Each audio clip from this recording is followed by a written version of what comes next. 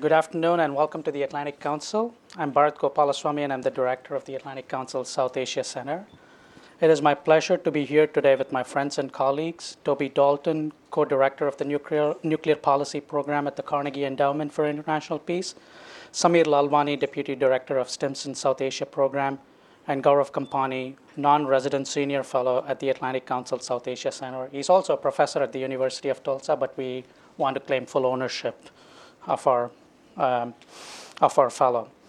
As you all know, we are here today to discuss the policy options to address the potential of a grand nuclear bargain with Pakistan.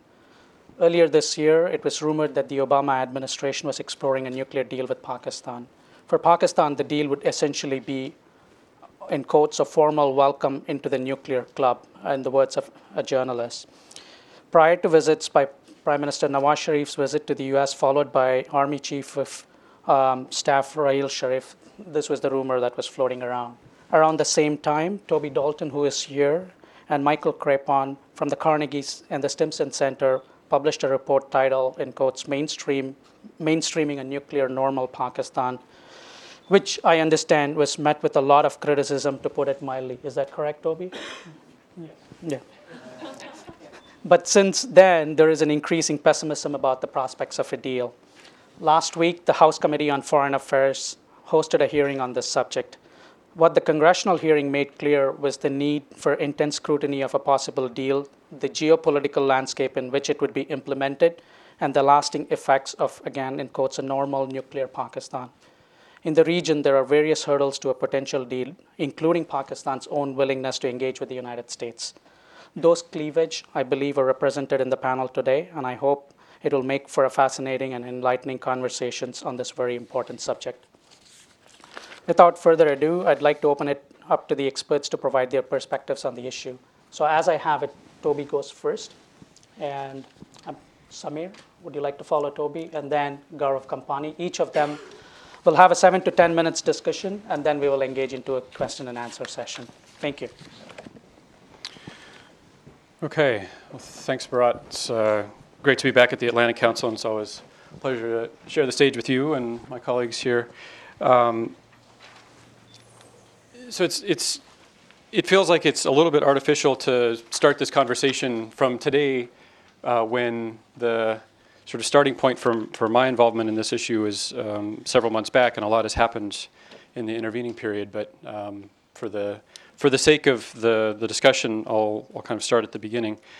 Why should there be a consideration of a nuclear deal with Pakistan? And I use that term in nuclear deal in very vague ways. I think we can be more specific about it as we go along. But I think in general there's a sense that because of the evolution of Pakistan's nuclear arsenal, there's a growing sense of danger. And that's being felt here and in other capitals, that these growing nuclear dangers are raising the possibility of nuclear terrorism or nuclear war or what have you in the region. And so that despite the very good work that Pakistan has done on nuclear security and the like over the last several years, that its image is starting to change, and that the perception of danger is also starting to grow, and that it is a threat to peace and security in the region and internationally. And a lot of that derives, I think, from the recent sort of announcements about having tactical nuclear weapons, the testing of longer range systems, the idea of putting nuclear weapons at sea. Those kind of developments, I think, are what is driving this narrative. So this scrutiny has led to some sense of a need to think through what the options are. And frankly, the options are not particularly good. If you think about what leverage exists versus what the incentives are, I would submit that on the leverage side, there's very little. And our record in addressing states that already have nuclear weapons with punitive measures doesn't necessarily produce better results. And so in this particular instance, I'm not sure that there's good leverage to be had. And I think in terms of Pakistan's priorities, it's, in speaking with officials there, you get a sense that it's pretty comfortable with where it is. It doesn't like the reputational part of this, but it has a sense of security that nuclear weapons have provided, and that there's very little outside pressure could do to change that. But at the same time, the reputational piece does come into play when it comes to joining the nuclear regime. And in that sense, I think if you were to assess Pakistan's priorities, first priority is to keep India out of the nuclear suppliers group as a member. Second priority is, if India goes in, to make sure that Pakistan has a way in too. And so that actually does create some set of incentives by way of establishing a path to join nuclear regimes. Now, there's a question about whether it's wise to negotiate on that basis, and that's, I think, the reason that we're here, and I'll return to that in a little bit. My sense is that trying to negotiate these things kind of in a vacuum is not going to work, and in part, that has to do with the need for there to be a different internal logic in Pakistan in order to accommodate these kinds of changes. Essentially, that as long as there is a military-driven logic for more nuclear weapons, any sorts of measures that Pakistan would need to take to join this path to the nuclear regime are unlikely, unless there's a change in the military logic and an understanding of nuclear weapons. There's obviously institutional politics and civil-military relations that come into play. In thinking through this problem, we tried to have this discussion in Pakistan a year ago. We asked people, okay, you want to get into the nuclear suppliers group, how are you going to do that? And essentially the answer we heard was, well, we're going to do exactly what India did, which is fine, but Pakistan is not India, and I think there's sort of a cognitive dissonance there that exists. So we thought, well, there's some potential for Pakistan to join the regime if it were to take certain steps. But what does the future look like? So we postulated two futures. One, a projection of the status quo in which the security competition that exists between Pakistan and India continues, that the Pakistan military continues to think of deterrence in largely relative terms. That is, any time there's a qualitative or quantitative change in India's nuclear arsenal or a conventional military capability, that Pakistan would need to address that in some way. That leads to a growing arsenal. When we looked at the numbers purely on a fissile material production capability, assuming no other constraints, we came up with the figure that Pakistan could have something like 350 nuclear weapons. Again, that's just based on fissile material. Others have come up with different numbers, and we can get into why the numbers are different. But at some point, you have to question what additional capabilities actually do for deterrence, and what's the marginal utility of additional capabilities. An alternative future also exists, which is that at some point, if there's a recognition that nuclear weapons aren't going to continue to deter at 300, 400, whatever the number is, then it becomes possible to think slightly differently about the nuclear capabilities that Pakistan has. And that if Pakistan were to decide that it's secure in its capabilities in absolute terms, then it opens the possibility for some constraints. And these kinds of constraints aren't denuclearization by any stretch of the imagination. Rather, it's thinking about what is the optimal number and force posture for Pakistan to have, and then what does that do in terms of the diplomacy potential for Pakistan. Well, I would suggest that these kinds of questions aren't really well debated in Pakistan. What is the optimal number of weapons? What is the right force posture? What you tend to get is a sense that any self-constraint, any constraint imposed from the outside would somehow compromise national security. Without really thinking through what nuclear weapons actually do provide in terms of national security, or even other ways of thinking about national security, but this strong feeling that any constraints and any demand for Pakistan to compromise will somehow inhibit its national security. But for the sake of argument, if the military were to arrive at an understanding of nuclear weapons that was different than its current understanding, that the number of nuclear weapons that it has today is sufficient, or some years down the road is sufficient, that it doesn't need to add more, then diplomacy becomes an option, and a nuclear deal, I think, becomes an option. In our report, we suggested 5 things that Pakistan could do. These were exemplars, not prescriptions or demands. We suggested that changes in its declaratory policy would be useful, that somehow formalizing its recessed nuclear posture and thinking about both numerical and geographic constraints on tactical nuclear weapons would be a useful signal, that coming up with limits on fissile material production, given the concerns about the growth potential and its arsenal, would also be useful. And that it think about signing the CTBT before India, with the understanding that if India were to test, that Pakistan would be able to exercise its Supreme National Interest Clause and leave the treaty. Is it wise to seek this path? Well, I think that really depends on what your assessment of priorities is, whether you think terrorism is a more important priority or other priorities. It depends on your assessment of alternatives and whether we have other measures available to address this sense of concern about the direction and magnitude of Pakistan's nuclear weapons program. Is the status quo better or is it worse than trying to negotiate some sort of deal? What is the impact to the non-proliferation regime from trying to negotiate a deal?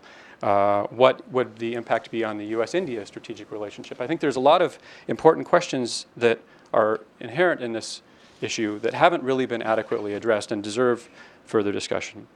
Of course, focusing just on Pakistan is also a little bit artificial, and a lot of the criticism that we received is that we didn't address the India side of this question. We didn't call it a normal nuclear India, we called it a normal nuclear Pakistan.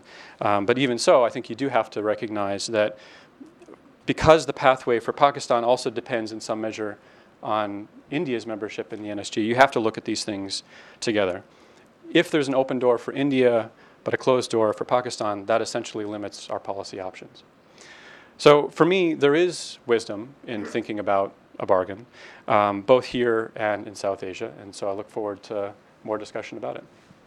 Thank you. Samir? Great. So I'll try to pick up where Toby left off. I wasn't one of the co-authors on this report, but I read it, saw the merits in it, and thought about some arguments as to why this would be beneficial for the United States, potentially for India as well. So I think the critical one in this mix is that if a nuclear deal or a nuclear agreement where Pakistan sort of took the steps that Toby and Michael recommend, if that occurred, there would be a significant reduction or potential significant reduction in crisis escalation and nuclear escalation. So if this involved restricting or limiting the production and deployment of Pakistan's tactical nuclear weapons, it could reduce some of the gravest dangers of crisis escalation that might stem from a cross-border attack, from misattribution of an attack, or simple escalation on the line of control firing, which happens on a routine basis between India and Pakistan. So a recessed posture might mitigate any first strike incentives from Pakistan during peacetime and potentially strengthen crisis stability. I think some of the greatest crisis escalation risks that we see in a future scenario between India and Pakistan come from compromised command and control in the fog of crisis, miscalculation or unauthorized launch, theft or capture of a mobile platform with a functioning nuclear weapon. Those are all risks that are exacerbated by tactical nuclear weapons being deployed in the field and operational. So if there was a way to constrain that or to offer incentives for Pakistan to restrict that operationalization, there would be benefits for all parties involved, for any parties that care about nuclear escalation or are concerned about it, India, the United States, other observers as well. In terms of the other planks of the idea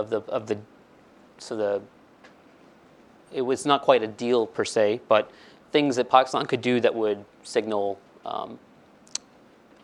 steps towards nuclear restraint in order to be part of become a more normalized sort of nuclear state.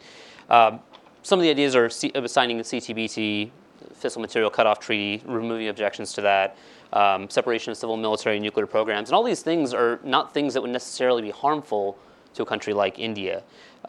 It certainly would reduce pressures on nuclear competition, which in the long run is probably good for India. Ultimately, their objective is to become a great power, and that relies on sort of continued sustained economic growth and development. And that'll be benefited by not having to be engaged in a nuclear competition with Pakistan. I think another sort of positive step that can come out of this is it can show a path for Pakistan out of isolation or potential perceptions of isolation. I think it can empower moderates to counter conspiratorial narratives that exist in some parts of Pakistan that they're boxed in without any potential partners. the idea of containment has been floated, containment of Pakistan, but I think it only creates incentives that for Pakistan to take more provocative actions, either to gain more attention or leverage or pull people into the table, and those are counterproductive for stability again in the region.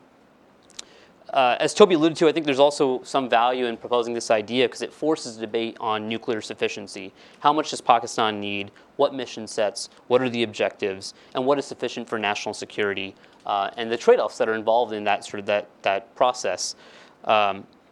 If there ultimately is some sort of calculation that nuclear weapons are an effective substitute for conventional forces in order to have some economic benefit, and there's some in the strategic establishment in Pakistan and the military who argue this, then there's going to be a question about what is sufficiency of the nuclear program that Pakistan has, and when does it start impinging on the economy as well. And so those debates were necessary to have. I think the report sparked it. I think the discussion of a nuclear deal sparked it because it allows for Pakistan to sort of weigh the range of its requirements for national security.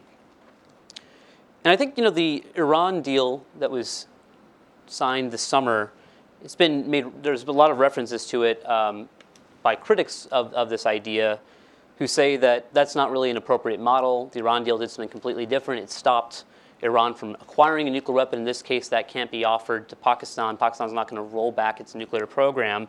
But the point was the Iranian nuclear program, the reason we were willing to entertain this deal, despite their support for violent non-state actors, was because it would stop them from acquiring a nuclear weapon that would have a major effect on the strategic stability within the Middle East. The acquisition of the weapon was less of a concern than the impact on strategic stability in terms of its power dynamics vis-a-vis Israel, potential domino effects with the Middle East, with other countries in the Middle East, and with restrictions on U.S. operational freedom. So it's the strategic effects of it that were the greatest concern. The idea behind this would be that there would be a similar logic, that if this deal could forestall or persuade Pakistan to restrict some of its tactical deployments or other long-range capabilities that could have a dramatic effect on the strategic stability in the region, then it might be worth considering. Then it might be worth prioritizing above other concerns about support for violent non-state actors. And there are two concerns I think I've heard raised against the idea of this. The first is that it rewards a quest for parity with India, and the second is that it could potentially set back India-U.S. relations. So, in terms of the deal, it would potentially negate any quest for material parity, because it would ask Pakistan to send certain costly signals that would be restraints in advance, such as signing CTBT or FMCT, or restraining the tactical nuclear weapons deployment. So, those wouldn't really be advancing material parity. What it would do is probably trade some degree of prestige, which allowing it to be part of the club, the same nuclear club as India. And of course, India is not particularly happy about this. But this wouldn't have any sort of significant increase in the material balance of power in the region. And there's no reason to expect that sort of a marginal increase in prestige for Pakistan would have, again, a major strategic effect. In terms of the relations with India and U.S. relations down the road, I think the United States has proved itself quite deft and capable of managing relationships with rival states. We did this with Greece and Turkey in NATO. We've done this with Japan and South Korea post-World War II to the present. We've managed to maintain a strong defense relationship with Japan and military alliance with Japan while also increasing ties to China, both economically but also politically, and having a strategic dialogue as well. So it's plausible to advance a relationship with one state and maintain good relationship with another, even if they are rivals at some level. So for all those reasons, I think it's worth considering the debate. The last part. Okay. Without necessarily disagreeing with the logic of what Toby and Samir have had to say, I'm going to take a slightly contrarian position. And the reason for that being that I don't quite agree. I mean, I agree with the logic of what they're saying, but I think what a lot of observers fail to take into account is the fundamental grand strategy of the Pakistani state. And I don't think Pakistan's nuclear weapons program can be addressed without addressing the question or persuading Pakistan to take a step back from its grand strategy that it has followed over the last 30 years. So the idea of a nuclear deal with Pakistan, where Pakistan is accommodated into the family of nuclear nations, has been in the air roughly about since 2010. And at least on the US side, that would entail that Pakistan accept some sort of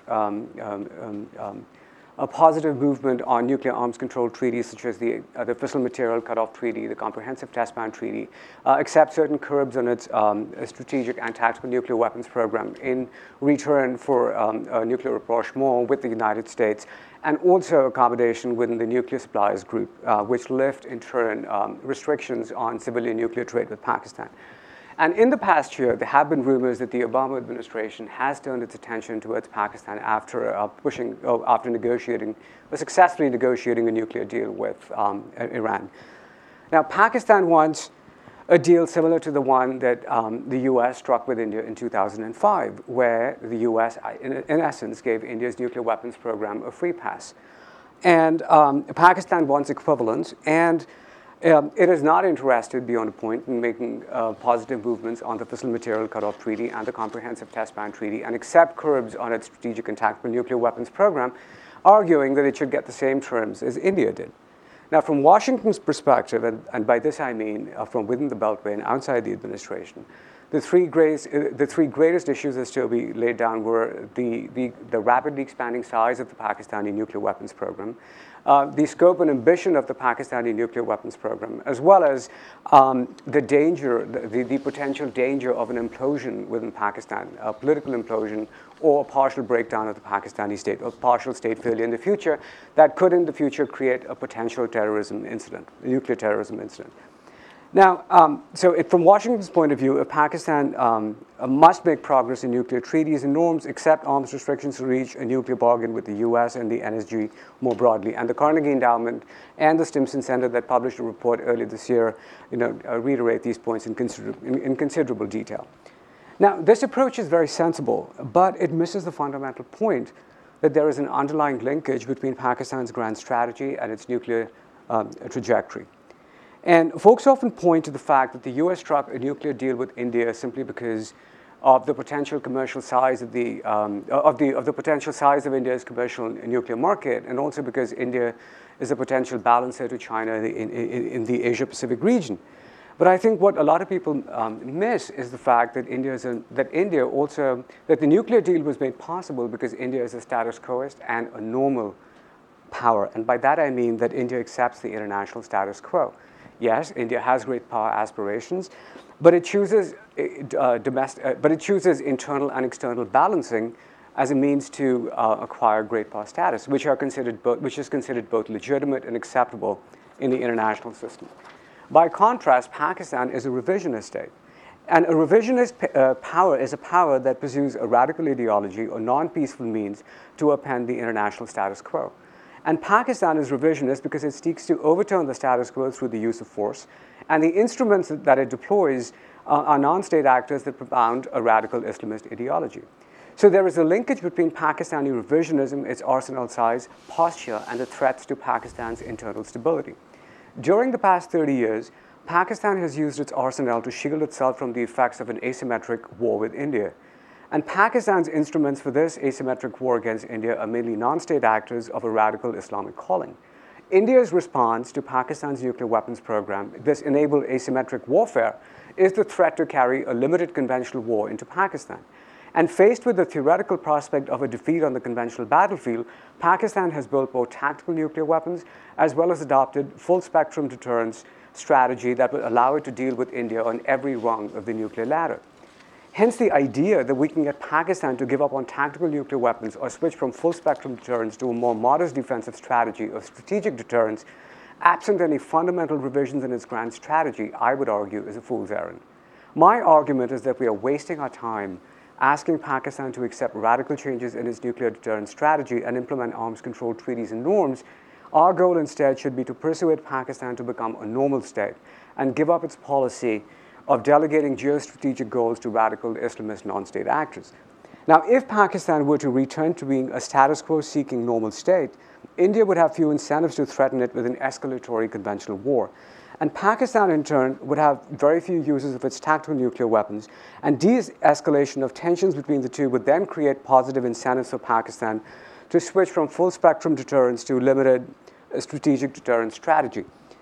And as a thought exercise, let us assume, for example, just for argument's sake, that we succeed in persuading Pakistan to accept curbs on its tactical nuclear weapons, and also succeed in persuading Pakistan to give up full-spectrum deterrence strategy in favor of a limited strategic deterrence strategy. But this happens absent any changes in Pakistan's grand strategy of territorial revisionism through non-state actors. In this scenario, Pakistan would still remain vulnerable to jihadi blowback effects. Its smaller arsenal would still remain vulnerable to the dangers of an internal implosion or partial state failure. Now, one of the arguments I hear is that in negotiating with Pakistan, we should adopt the approach that the Obama administration adopted towards Iran, where the nature of the Iranian state's radicalism and its support for terrorism abroad was set aside to secure a nuclear deal. This analogy between Pakistan and Iran is very seductive, but I think it's flawed for two reasons. One, first, Iran was ambivalent towards nuclear weapons. This opened the door for negotiations. But there is little ambivalence within Pakistan's strategic establishment on the pursuit of either tactical nuclear weapons or full-spectrum deterrence. Second, in Iran, there was never any causal linkage between the radical revolutionary nature of the state, its support for terrorism, and the pursuit of nuclear weapons. In Pakistan's case, nuclear weapons are the keystone in its asymmetric and revisionist grand strategy. Hence, while it makes sense for us to negotiate with Iran independently of the radical nature of the Iranian state and its support for terrorism abroad, I don't think the same approach is valid for Pakistan. In the case of Pakistan, we must take up the nettlesome task of Pakistani revisionism as part of any grand nuclear deal. So to conclude, let me take a step back and put this in perspective. The goal of American grand strategy since World War II has been to promote democracy, market capitalism, and discourage the growth of revisionist powers in the international system. Pakistan fits this last category. Any nuclear deal with Pakistan that treats its nuclear trajectory independently of its revisionist grand strategy would end up treating the symptoms of the disease and not the disease itself. In India's case, we made an exception by downplaying non-proliferation treaties and norms. In Pakistan's case as well, we should downplay the narrow technical non-proliferation agenda and tackle the broader issue of Pakistani revisionism. Normalizing the Pakistani state has the best downstream chance of normalizing Pakistan's nuclear trajectory. Thank you. Thank you. So I'm going to take a slightly different approach and invite questions from the audience if you have immediate reactions before I jump into my own questions.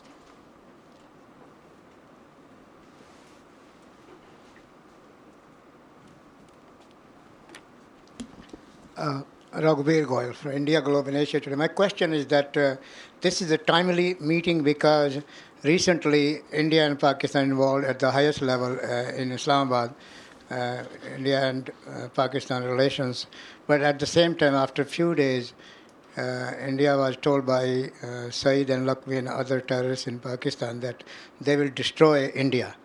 So what message you think India should get one official statement sometime, including Defense Minister of Pakistan, that if needed, including, of course, General Musharraf, that they will use the nuclear weapons against India.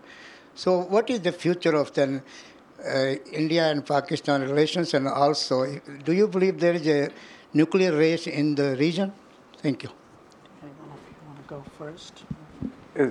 Is the question towards the panel? Anybody want to read? Yeah. He was looking at you. Oh, well, so let me answer the second question first. I don't think there is a nuclear race in the region because India is pursuing its nuclear trajectory at its own pace. It is not. It is Pakistan that's really accelerated the development of its nuclear arsenal at over twice the speed that the Indians are. The Indians have a series of objectives, and they're looking largely at China. They think they have sufficient deterrence against Pakistan. I think in Pakistan there is greater paranoia vis-a-vis India, and they've accelerated the program, and they have, by most accounts, a greater number of nuclear weapons in India. The fissile material inventory exceeds India's, and most believe that in the operational aspects of the Pakistani arsenal is far ahead of India's. But the race implies that there is this interactive dynamic. I don't see that happening. But beyond that, I think relations are pessimistic, and I do not see the prospects of it's like an ugly stability, as Ashley Tellis summed it about a decade and a half ago, and that will likely persist for some time to come. Do any of you have reactions to this? On the arms race question, I agree with the sense that there aren't interactive effects, but there are, at least in a sort of tit-for-tat way. But I think you do see, in the broader security equation, Pakistan reacting to things that India is doing. So, tactical nuclear weapons are ostensibly a reaction to Cold Start. Cruise missiles are ostensibly something that they were developing anyway, but have a logic if India were to develop ballistic missile defense. So I think that you see maybe more on the Pakistani side some reaction to statements, rumors, procurements, et cetera, in India. In India, you don't see the same, I think, kind of drivers. They tend to be a little bit different. So arms race has sort of a specific meaning, and I think it's not an arms race, but there are security dynamics that do drive the competition in certain ways. Yeah, actually, I mean, I would agree with Toby on that count. That, if you're taking arms race in terms of an interactive dynamic between the two powers, like, for example, between the Soviet Union and the USSR, I don't think that's happening. But the Pakistanis, in Pakistan, there is this greater sense of threat and the greater sense of, I would call it paranoia. And they do have a very fast, and they are developing their arsenal at a very fast clip.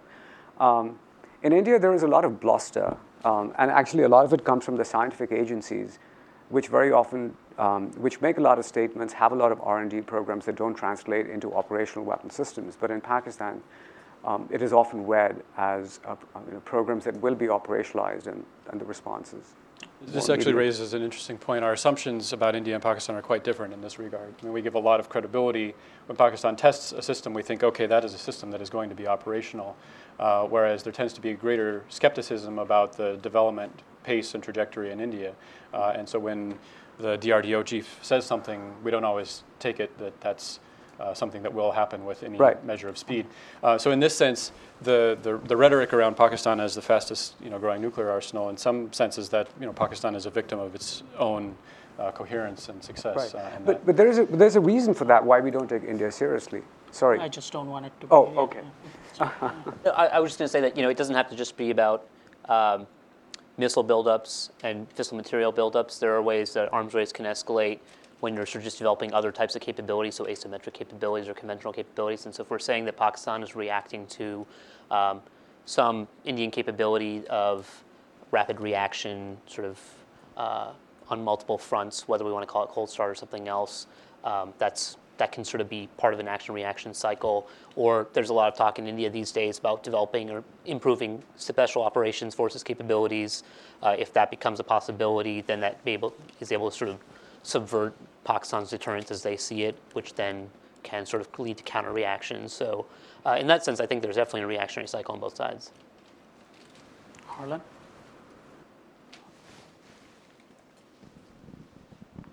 Could we broaden the discussion just a little bit to talk about India, Pakistan in terms of potential strategic nuclear discussions, disarmament reductions, confidence-building measures?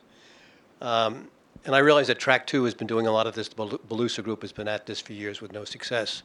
And I know that the answer to my question may be nothing, but what do you think it would take to induce both India and Pakistan to sit down and begin discussions about being sensible over the nuclear issues, to put in place confidence-building measures and other things that would alleviate a crisis in the event that a new Mumbai takes place, something happens in Kashmir, and by accident or whatever, both sides are at the brink, and now you've got Pakistan with more than a handful of theater nuclear weapons?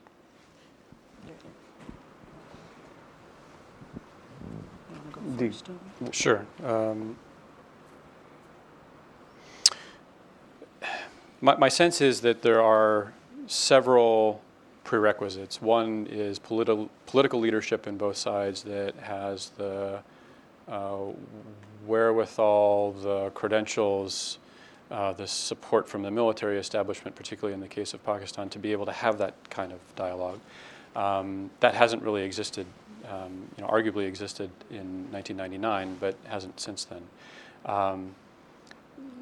There have been a number of working level discussions over the years about confidence building measures, but mostly they've been how to implement things that were agreed in the past. And there are a number of obvious things on the table that could be added. For instance, there's a notification regime about conducting ballistic missile tests. It's been patently obvious that adding cruise missiles to that is very good. There's an agreement to provide every year a list of nuclear facilities and an agreement not to attack those facilities. Adding to that an agreement not to use cyber means to attack nuclear facilities would also be good. So there's obvious incremental steps, but I think the big missing thing that would actually get you from confidence building measures to some arms control, broader restraint regime is political will. It's partly that's will and an ability to take and accept risk. Just very difficult in both systems to do that. You want to go? Do you want? No, good. I think, looking back at the case of the U.S. and the USSR during the Cold War, I think serious arms control really happened towards the end of the 1960s when both countries reached a certain plateau and reached.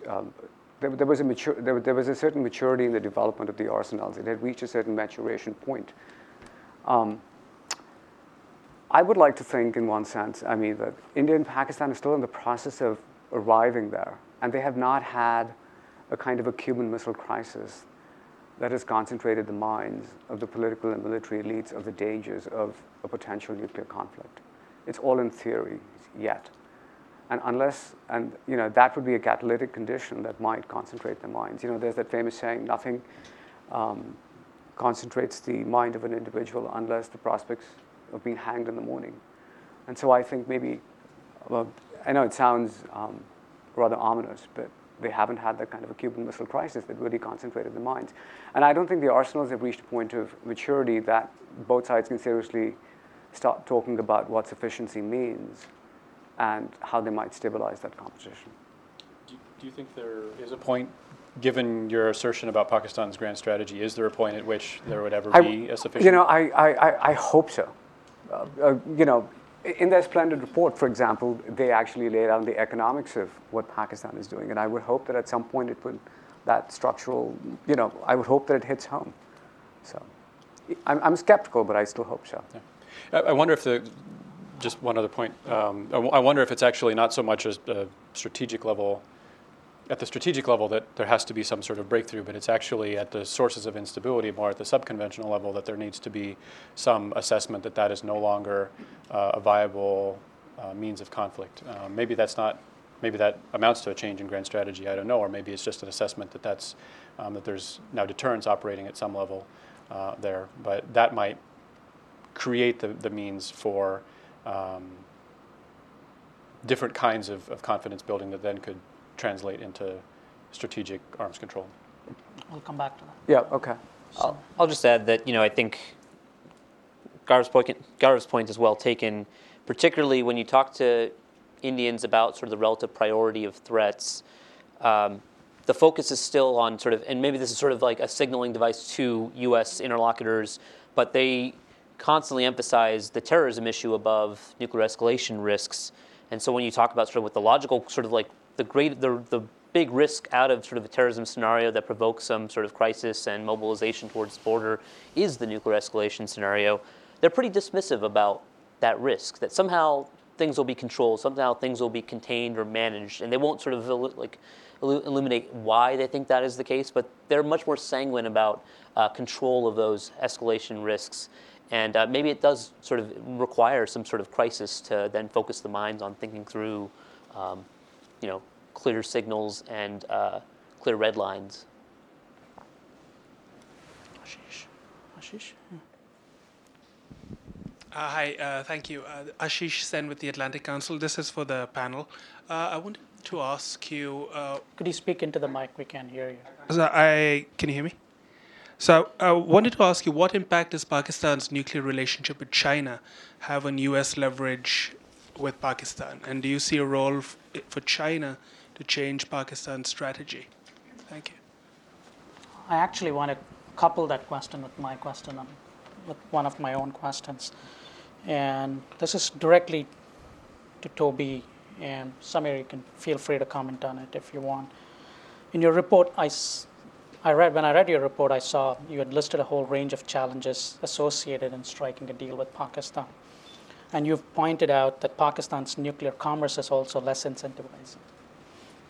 In the report, you also point out that the Pakistani position is hardened since 1998 tests, and the evidence that you've gathered suggests that Pakistanis feel compelled to compete against India. So, and coupling that Chinese, that they have a healthy cooperation with the Chinese. In this context, why would you think that Pakistan would subject itself to this sort of a deal? Depends on what you mean by deal. The grand nuclear bargain. Sure. So let me address the commercial piece first. I think it's absolutely the case that Pakistan's nuclear energy requirements, as it defines them, are being met by China, largely by way of ignoring the rules in the nuclear suppliers group. And it's hard to imagine a circumstance where there was a nuclear deal that would change that in some way. And so I think that set of incentives that had existed in the case of India, although I take Gaurav's point that that was only part of the rationale for that deal, that essentially doesn't exist. It's hard to imagine a vendor other than Chinese vendors that would have the sort of state backing and tolerance to invest in Pakistan. Nuclear reactors are expensive and Pakistan is short on capital. Most wouldn't want to assume the liability of a very large infrastructure project there. The Chinese seem to be able to do that. So I think the net result of that is that not only because Pakistan is not a very good nuclear market, and because China is essentially satisfying that nuclear market and would under any circumstance, there's not a lot of incentive there for others to argue for a nuclear deal because of that. But your other question about whether China might have some leverage, I think, is an interesting one.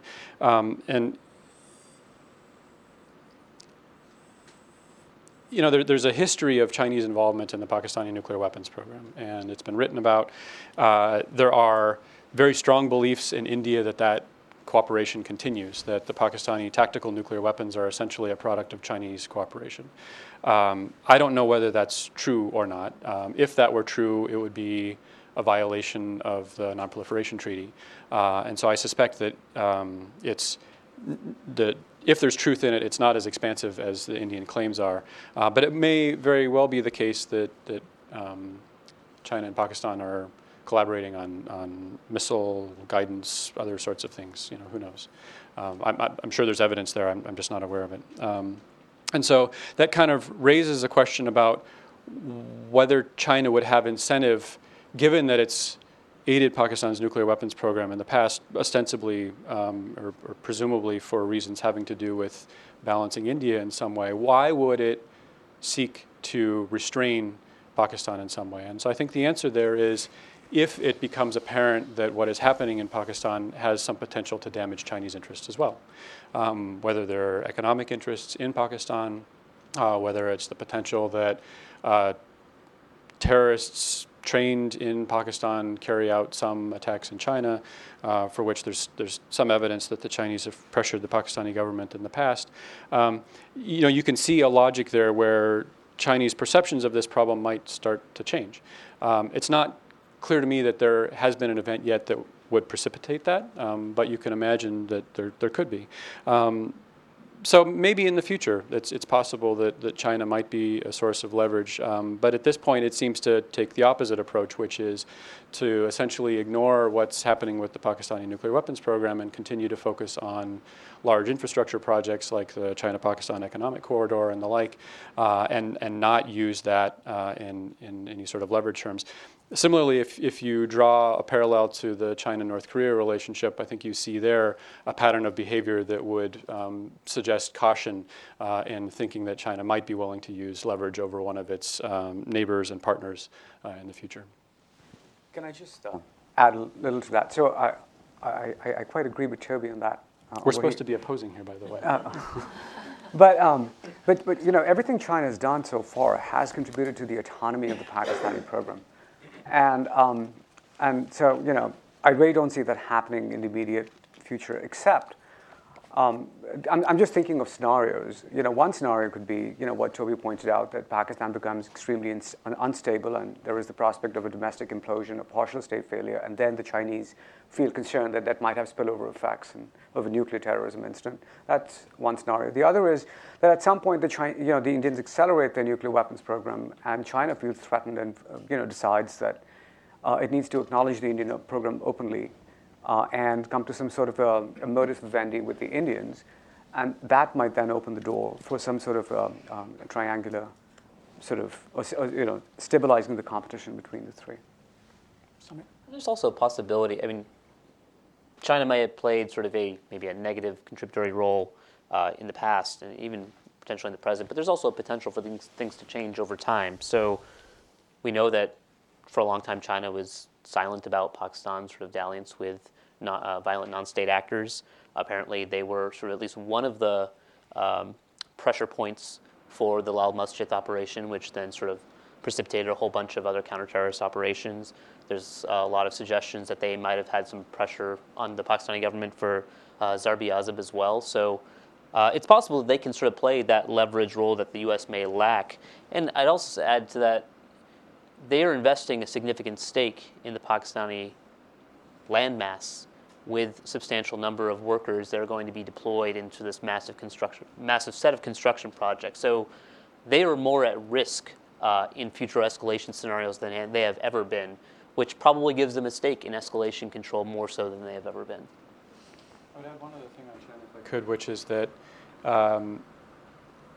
the Nuclear Suppliers Group operates by consensus, and so if India is going to join, it will have to be with Chinese support. And the Chinese government has been fairly quiet on this subject, at least publicly, but there was one statement from the Foreign Ministry, I think in the spring, that was actually about Pakistani membership, not Indian membership, but the reply that came back was that there essentially needed to be a way to handle the question of non-NPT state membership in an equitable way, which suggests to me that, I don't know what the extent of Pakistan-Chinese conversations on this issue have been, but that China will protect Pakistan's interests in that regard and try to keep the door open in some way. So it's important that we think about Chinese interests and what it can and can't do on this question, recognizing that our interest, the stated U.S. interest in having India inside the NSG may run up against China's interests.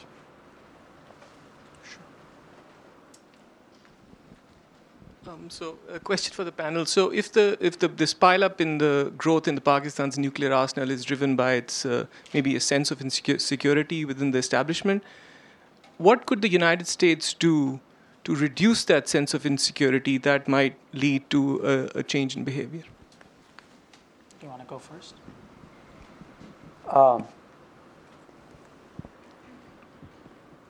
That's a tough one. If I were to be provocative, I would almost say that Pakistan's sense of insecurity is pathological. And I just think that its military is operating on its own belief systems that are not shared outside. So I really don't know what the United States can do. All the US can do is supply, high-tech conventional weapons, which it tried in the past, which it tried right through the 1980s. And even today, if you look, actually there's been a very interesting study that came out last year that actually looked at the conventional balance between India and Pakistan. And the gap, at least in the immediate short term, is actually narrowed. And Pakistan can do a much better job defending itself against India than most people like to imagine. But if there is this paranoia and this, and if it's driven by this pathological belief of Pakistani insecurity, I don't see what the United States could really do. Unless the United States really threw its weight behind trying to change Pakistani grand strategy, because unless Pakistan wanted to give up that whole role of seeking revisionism and changing the status quo, it would not be a satiated power. And if you're not a satiated power, you're constantly going to feel under threat because you're provoking a crisis that feeds into your threat, and it becomes an endless cycle. Samir? So I think a lot this depends on sort of how you categorize Pakistan as a state. Garbs can categorize them as a revisionist power, but even within we use a dichotomous term of revisionist versus status quo power, but there's really gradations in between, right? Iran was a revisionist power in 1979. You can argue that they still are, but they're probably not the same type of revisionist state that they were in 79. Same with Mao's China versus post-Deng Xiaoping. So there are gradations of change and learning that states can adapt to international sort of relations, structures, stimuli. So I think it's feasible to sort of imagine scenarios in the future where the revisionism can sort of abate over time. But if we thought about sort of what Pakistan identifies as their core sort of security threats, it's based on sort of a territorial dispute with India, where there's large numbers of forces concentrated. So one of the paths out of this, it may not sort of be a ripe for solution right now, but one of the paths out of this down the road is renewed dialogue that eventually tries to resolve some of the territorial disputes that have large military forces involved that are then ultimately threatening each other. And that sort of could at least be a confidence-building measure that can then start to unwind some of the revisionist narratives that Gaurav is attributing to the Pakistani state. I would also, I guess, for the sake of argument, challenge the sort of black and white revisionism. And I think, the idea that Pakistani grand strategy is immutable is not a correct one. And I think there's a fair amount of evidence at this point that should cause us to question this commitment to, as some have called it, jihad under the nuclear umbrella. That, whether it's the current operation Zarb-e-Azb or what we've seen happen with Lashkar-e-Jhangvi, much is made in Pakistan of the fact that there hasn't been another major attack in India since Mumbai. That there is some desire to assert both positive and negative control over groups that in the past had been targeting in India. I think there's some evidence that should cause us to question that assumption. But I would also, I guess, challenge your assumption that somehow addressing Pakistan's insecurity is the key to nuclear constraints. And I guess what we laid out is a lot of this comes back to what you believe about nuclear weapons. And if you have this absolute faith in nuclear weapons, then no amount of security is going to change that, and no amount of insecurity is going to change that. But if you start to question what nuclear weapons do and don't do, and what they could and could not deter, and how many of them and how they're postured, then you can maybe still, there may not be a need to address the sources of insecurity. And I think what we had suggested in our report was that, the faith in Pakistan that tactical nuclear weapons are going to deter conflict at a very low level may not be correct. And that's kind of a dangerous assumption. India did not do cold start after Mumbai.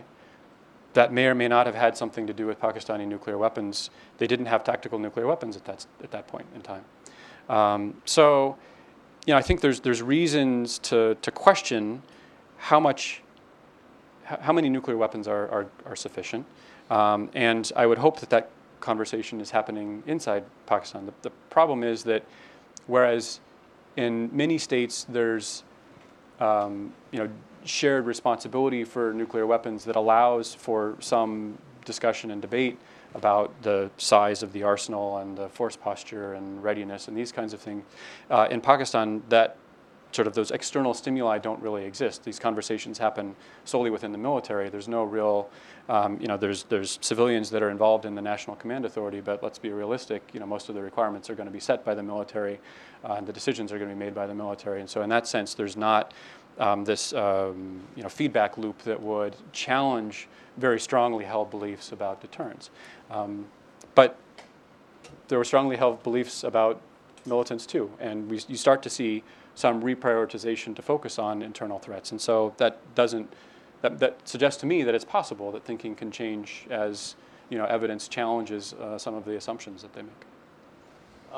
Can I just I want to address the points that Samir and Toby raised. And I think they're absolutely correct that there is variation. And, you cannot treat revisionist and status quo powers as a black and white dichotomy, and there is variation.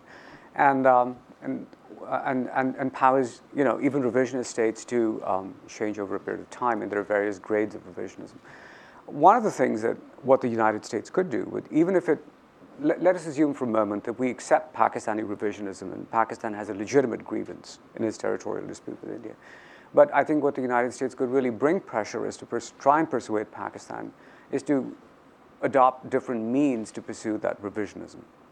In other words, give up its, it's the support of non-state actors, where there has been some rethinking. Yes, we haven't had another Mumbai since 2008, but we don't know whether that's a tactical retreat or it's a strategic retreat or it's a long-term compromise just for the time being. So if Pakistan even if Pakistan were to stick with its revisionism but give up its tactics and strategy to pursue that revisionism, that might have a cooling effect on the region, which would then open the door for the United States to try and persuade the Indians to kind of abandon their Cold Star doctrine, to threaten Pakistan with an escalatory conventional conflict, which would then create incentives for Pakistan to then, retreat from tactical nuclear weapons. So that might be a way out. Oh. Sure.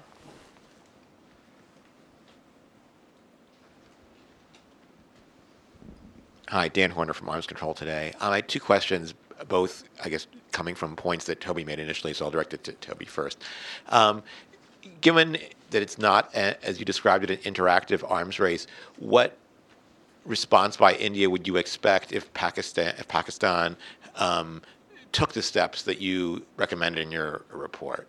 And secondly, on the point about the NSG, you cited this interesting comment from China about the requirements, and it seemed at the time of Prime Minister Sharif's visit to the United States that there were denials that there was consideration of an exception like for India, but it seemed possibly the door open to a so-called criteria-based approach. Do you think that's possible, that's in the cards, or what do you think about that? Thanks.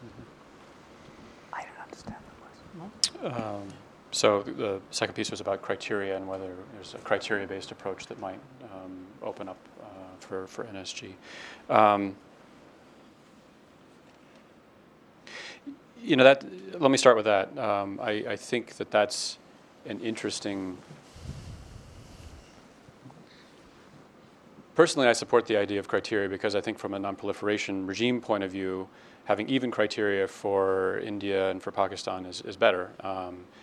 India could probably meet most of the criteria that could be agreed before Pakistan could, but as a matter of process, I think having criteria versus exception is better. The problem there is that India has a view of its exceptionalism, just as there's American exceptionalism, there's Indian exceptionalism, and the idea of criteria kind of runs up against that. And so I think that's a real challenge for the Obama administration's approach so far. I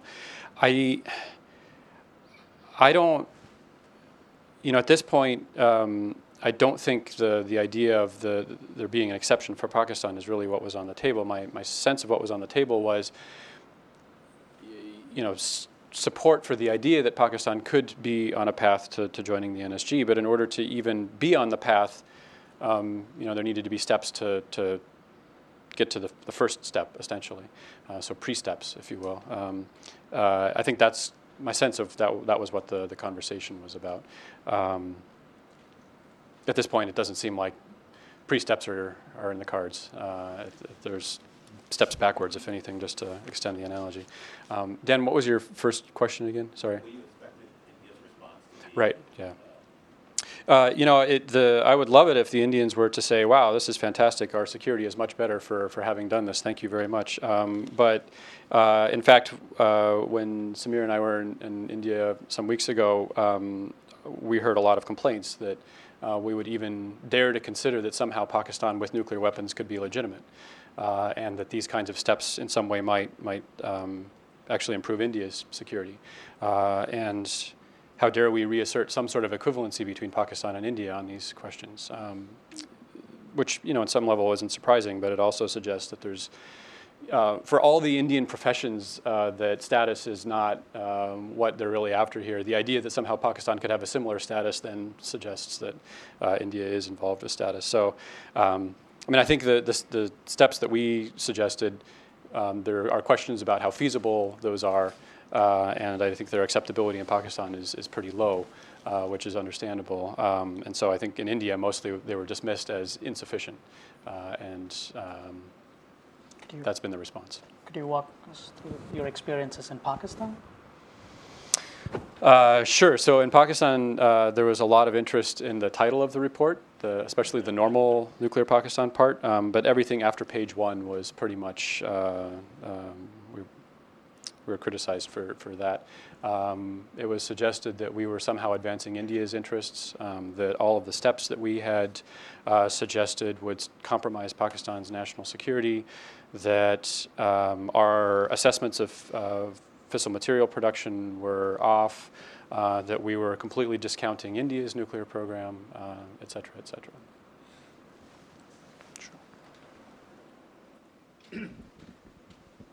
Marvin Weinbaum, Middle East Institute. During the Cold War, there was certainly in the United States, but I suspect in Russia as well, Soviet Union, a fear of what the consequence of nuclear war might bring. My sense is, knowing Pakistan perhaps a little better than India, that that's lacking. That there is a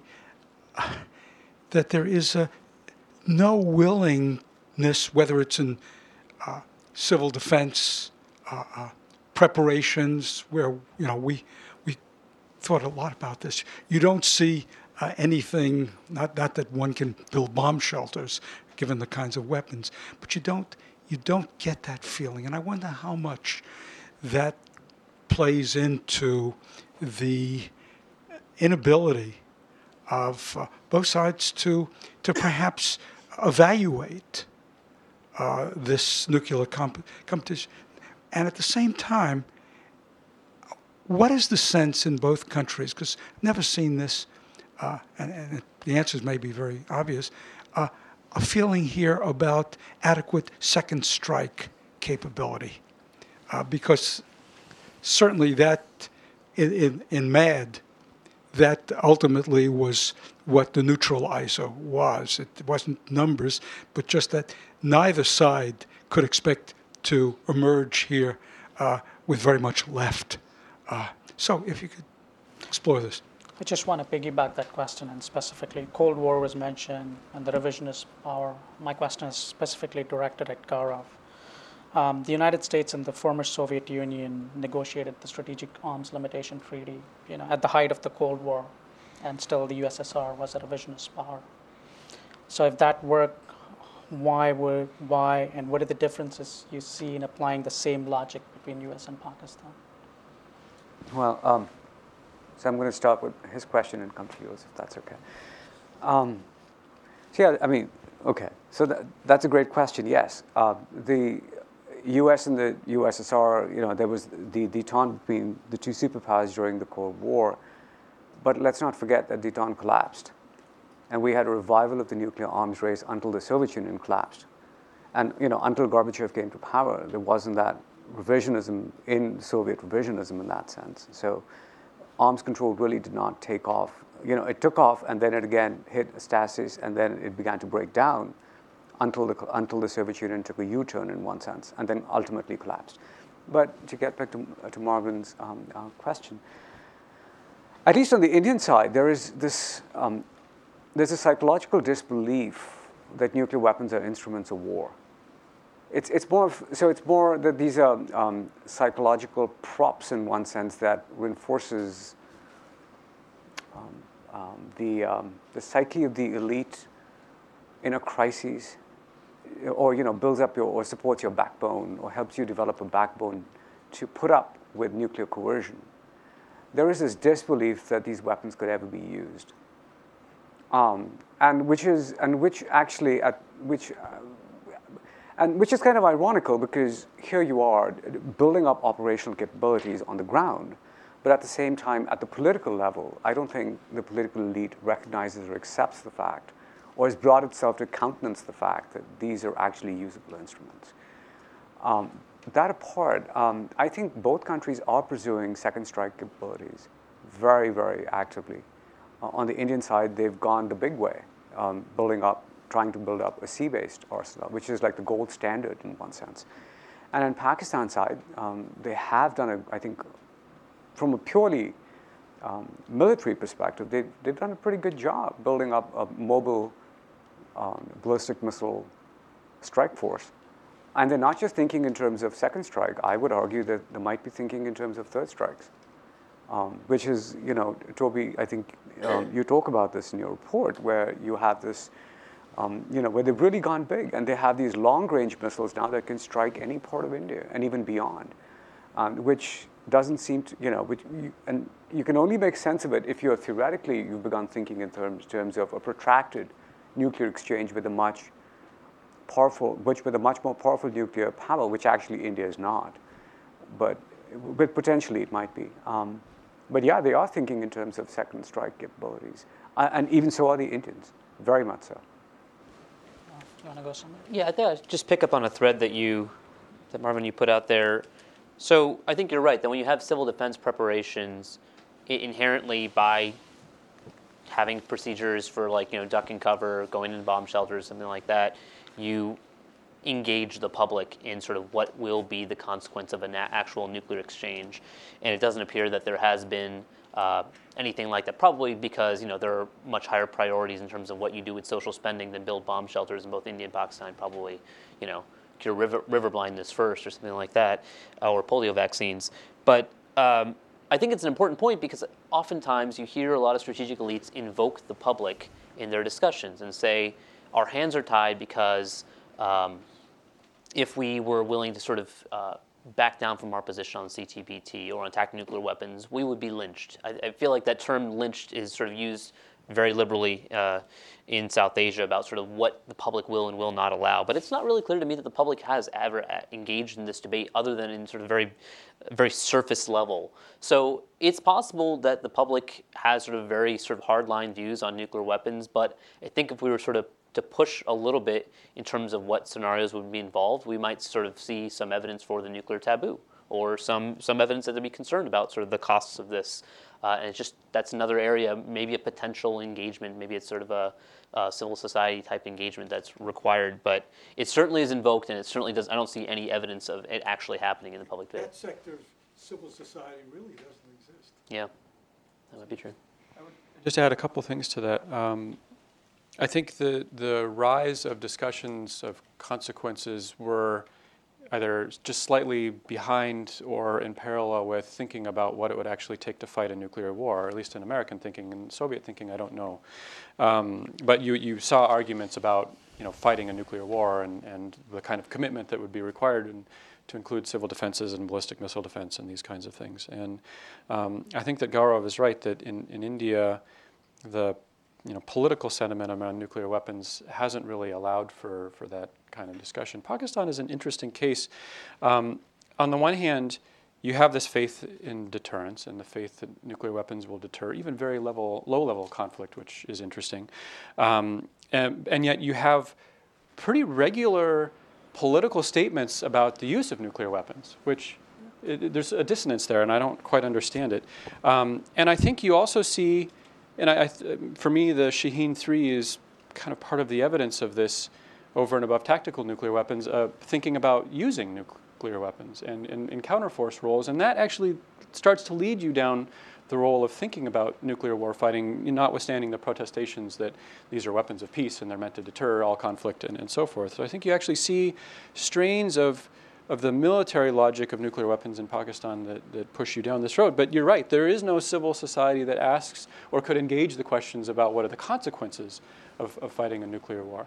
And that is really what's lacking. And I think there's been some suggestions I've heard that the United States or others ought to try to engage that question in some way in South Asia to make clear the scare that we had in the Cuban Missile Crisis or so forth, and finding ways of using the media to do that and so forth. And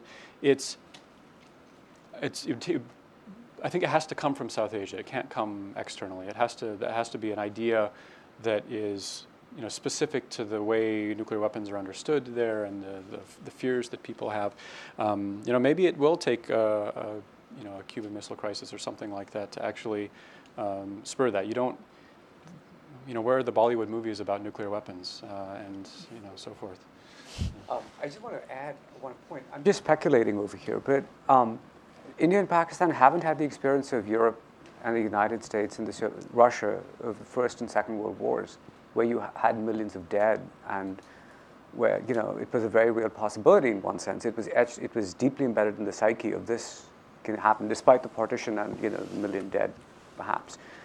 So I'm just speculating. So it's all theoretical. I mean, the wars that have occurred, have been short affairs, and compared to what happened in Europe over the last century, they haven't had that kind of mass-scale conflict. And so maybe there's actually one piece of this too, which is that all of our ideas about what constituted unacceptable damage came from the Second World War, whereas the idea of unacceptable damage in South Asia is actually very low, I think. Can I just Sure, add yeah. one thought on it? It's interesting that, of course, we've got an enormous stake in this too. If that should happen, I would imagine we would see a crisis, a humanitarian crisis at a level that really we've never experienced before. We could see millions of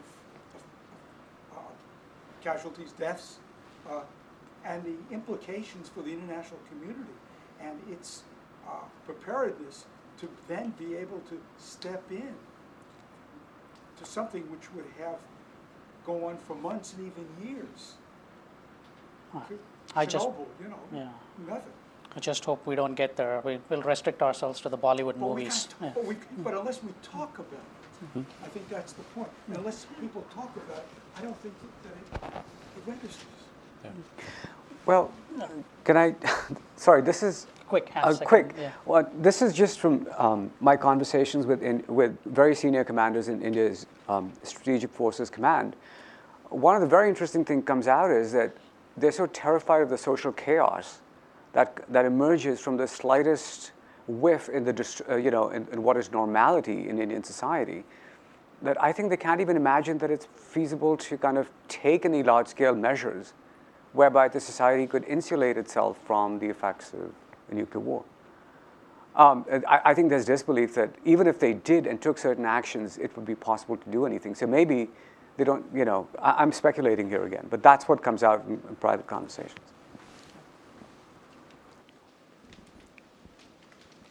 Thank you. I'm Polly Nayak, an independent consultant who's been doing South Asia and these issues for a long time. I wanted to raise the question of command and control and what I perceive to be largely the absence of discussions of how, if you take out the other side's command and control, you may actually unleash worse results, and how this isn't just a cyber issue. This has a great deal to do with the physical distribution of not just weapons, but leaders as well, and the continuity of government arrangements for senior decision makers, their ability to communicate with people in the field. So that whole issue seems to me to be another way in which, at least in the public domain, there's very little speculation, discussion, imagination. But I would like to hear your comments. Who wants to go first? I would say it's related. It sort of piggybacks on the conversation we just had about nuclear war fighting. So I think the Pakistanis, are aware of the fact that they are going to be a significant disadvantage when it comes to ISR capabilities. And the other part about ISR capabilities is that they're not as observable as missile tests or cruise missile tests or fissile material, things like that. And ISR doesn't just have the potential, it has the potential to enhance a first strike. It has the potential to, make a splendid first strike possible. It's something that we were pursuing during the Cold War. There's some really interesting research that's been done on this recently.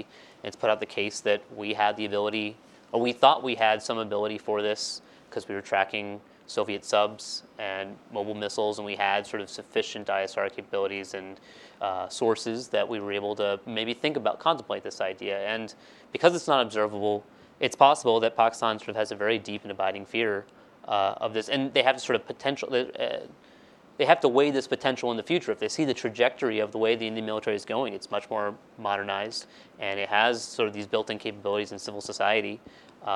So I think they could be much more concerned about sort of this command and control issue faster than the Indians would in sort of the lead up to an escalation.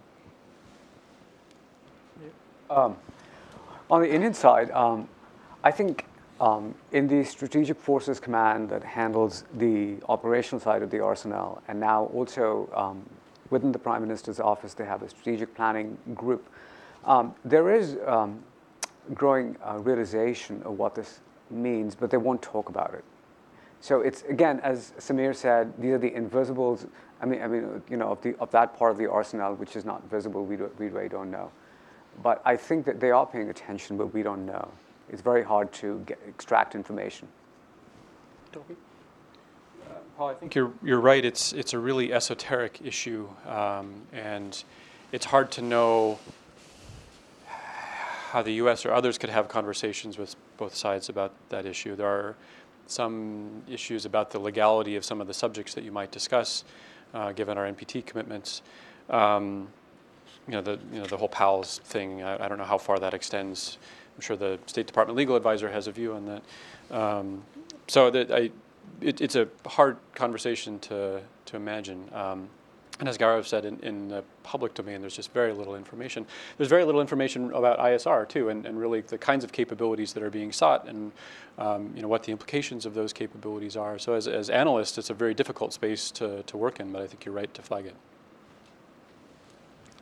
So with that, I just want to have one final question, bringing back to the subject of this discussion, the bigger subject of this discussion, and we'll have closing words if there are any other comments.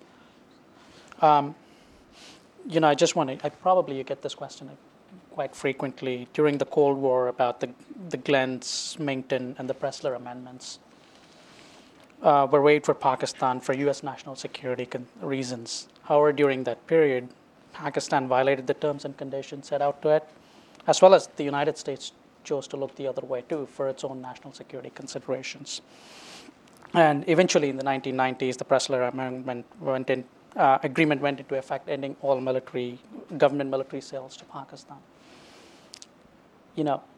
So hypothetically, if we have the deal in the loose liberal sense, what are some of the institutional checks and balances? And if such, to prevent something like this repeating. And there was huge amount of bad blood that went into the whole U.S.-Pakistani relationship because of this, each side accusing the others of various issues. So how would you respond to that? Mm-hmm. I think you're making the point that I started with, which is that the punitive side of this is unlikely to have any real effect on Pakistan. That other sanctions or I don't think there's any evidence to suggest those are forthcoming. There's some discussion. You saw the withholding of the coalition support funds. Maybe there's some threat to military assistance to Pakistan, but I don't think those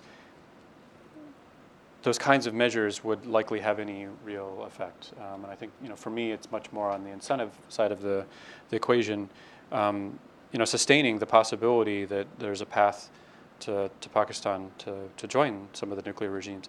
If you close off that path permanently, then what incentives are there for Pakistan to change the behavior that we're concerned about? And so it's finding ways to work with those incentives. That doesn't mean that things go absolutely smoothly.